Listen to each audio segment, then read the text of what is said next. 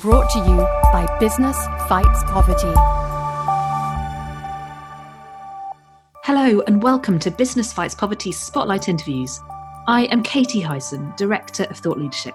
Each week, these interviews provide you with the insights from a different perspective of the Business Fight Poverty Network, giving you first-hand understanding of how businesses and others are working on some of the world's biggest social challenges.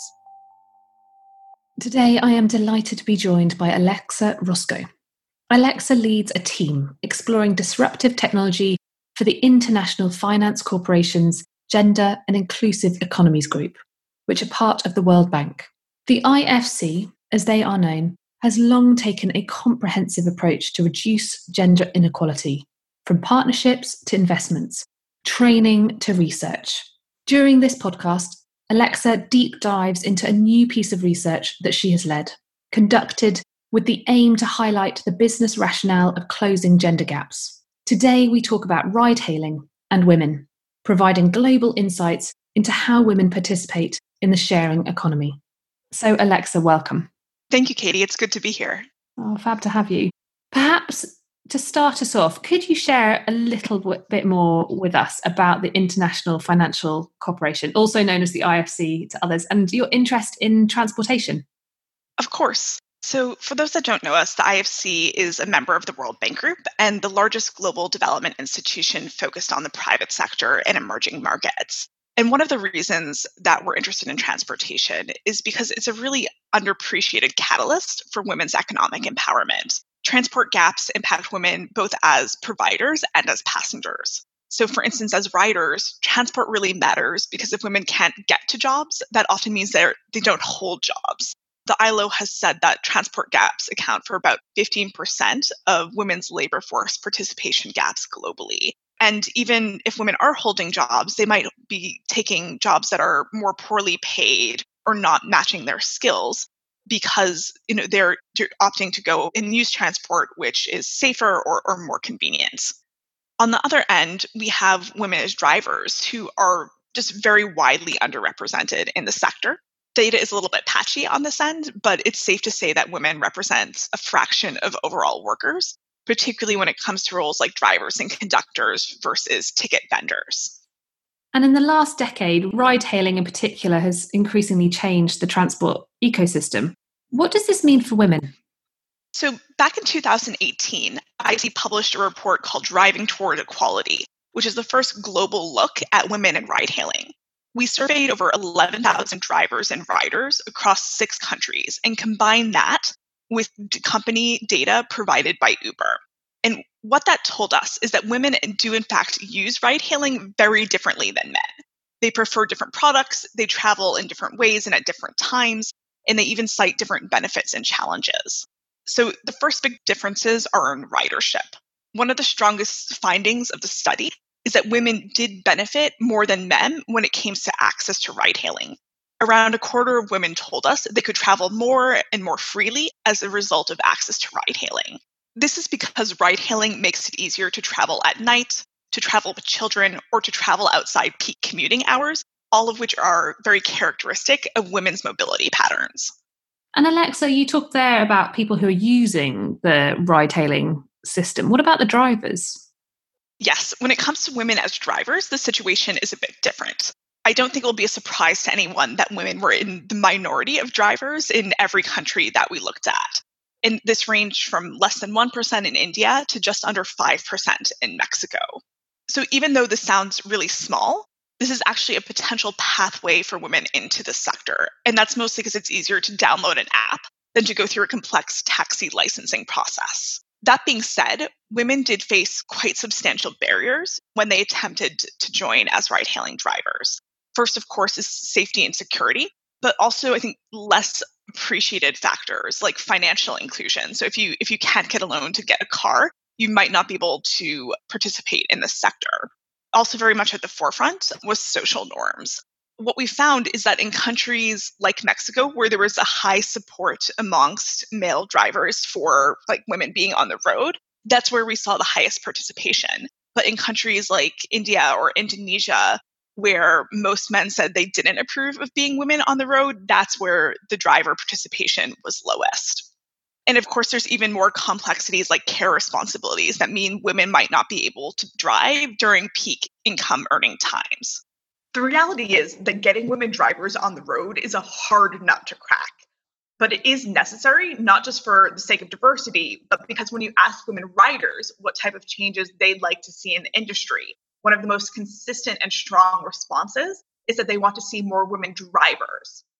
And just to pick up actually on that kind of safety and security piece that you mentioned earlier on, I mean, perhaps that's certainly the thing that comes to my mind when I think about trying to increase diversity or sort of gender inclusion around ride hailing. What does your research say about that?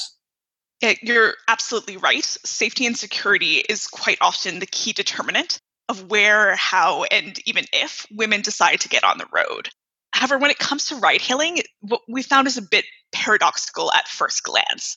On the one hand, about 65% of women said that security concerns are the number one reason women don't sign up to be drivers and the number one reason women don't ride more. However, if you ask them what's the top reason that they do use ride hailing, the answer is also because of the existing good practices in safety and security. And the reason for that is because women are, comparing what's available across different contexts. Like, do they walk? Do they get on the bus? Do they get on the train? And quite often, even if ride hailing isn't perfect, it comes out as the safest and most secure option. So that being said, there's certainly a long way to go, and we've been pleased to see a bit of a race to the top in the industry in terms of improving safety and security practices. So, Alexa, what are some of the solutions that ride hailing companies can adopt? In terms of safety, we've seen a real increase in recent years in terms of adoption of in-app emergency options, like improved driver screening, safety and security training, and sexual harassment training for drivers, and even things like location tracking that alerts the company to unexpected stops. But increasingly, we're also seeing that companies are trying to design products and services that explicitly target women. Particularly, we're seeing an uptick in gender segregated services. So that means, for instance, or products that, where only women drivers can match only women riders. Alexa, gender segregated transport, it's a really heavily debated topic. Could you perhaps walk us through the debate? When we did the Driving Toward Equality report, we found that women said that they would increase their rides by about 70% if they had the option of matching with a woman driver. So we wanted to follow this up and explore what the options were in the sector and exactly what was out there. So we've just published a new report called Gender Segregated Transport and Ride Hailing: Navigating this Debate, where we interviewed 30 companies in this space to determine, just how ride-hailing companies were approaching this issue. First, we did confirm that there is consistent and heavy demand for these services really across contexts. So for instance, in Sri Lanka, 90% of women said they would like these type of services. And a big chunk said that they would even be willing to pay more to be matched with a women driver. We also found that this is increasingly mainstream offering. So for instance, Uber has a women preferred product that started in Saudi Arabia and has since been piloted in Brazil. And we've seen similar examples really across the globe. However, no research had been done on whether this actually gets more women on the road or whether it addresses women's mobility needs. And of course, both remain heavily debated. We did find that a number of women were increasingly using this service as a first entry point into ride hailing. So for instance, they'd sign up initially to drive women only, and then, as time went on, shift to a broader customer base.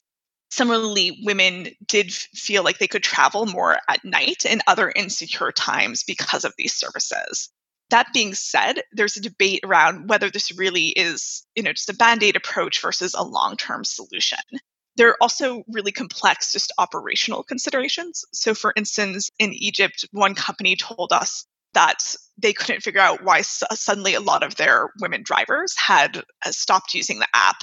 They called around and found out that it was actually exam season. So mothers were at home helping their children study, which meant that they weren't able to serve the demand that they had on the app for kind of a period of a week until everyone came back. So there's a lot to think through here. And so if companies do take this approach, we think they should be aware of the potential benefits and adopt best practices. And this paper helps them do that. For everybody listening to this podcast, the link to that piece of research will be in the words that sit alongside the podcast. Alexa, we can't ignore that 2020 has been a crazy one. We've seen huge social impacts from COVID-19 to the civil rights movement. What does your research and findings mean in this context?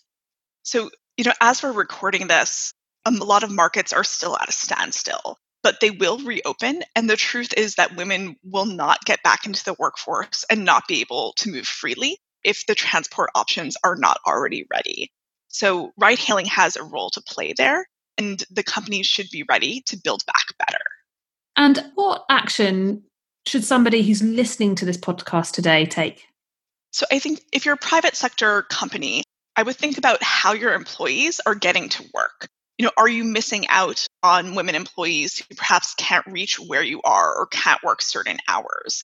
And consider whether you can offer services that might need a dedicated transport services, but also really kind of supporting investments in public infrastructure as well around your work sites.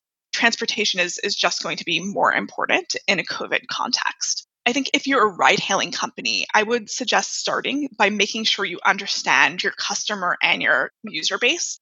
And this usually means collecting sex disaggregated data that tells you how and when women are traveling and where there might be opportunities for expansion. I also encourage the sector to think about collective action when it comes to some of the big picture challenges that women face. That means safety and security issues and acceptability in the sector of women working as ride-hailing drivers and moving freely in their communities. Well, Alexa Roscoe, thank you so much for taking us through this important and emerging topic today. And for everybody listening, please do take a look and listen to the other podcasts that sit alongside this one today. Alexa, thank you. And if you like what you've heard today, please do rate and subscribe to us. I would also love to hear your feedback, so please do drop me a line at any time. I'm Katie at businessfightspoverty.org. Many thanks. Brought to you by Business Fights Poverty.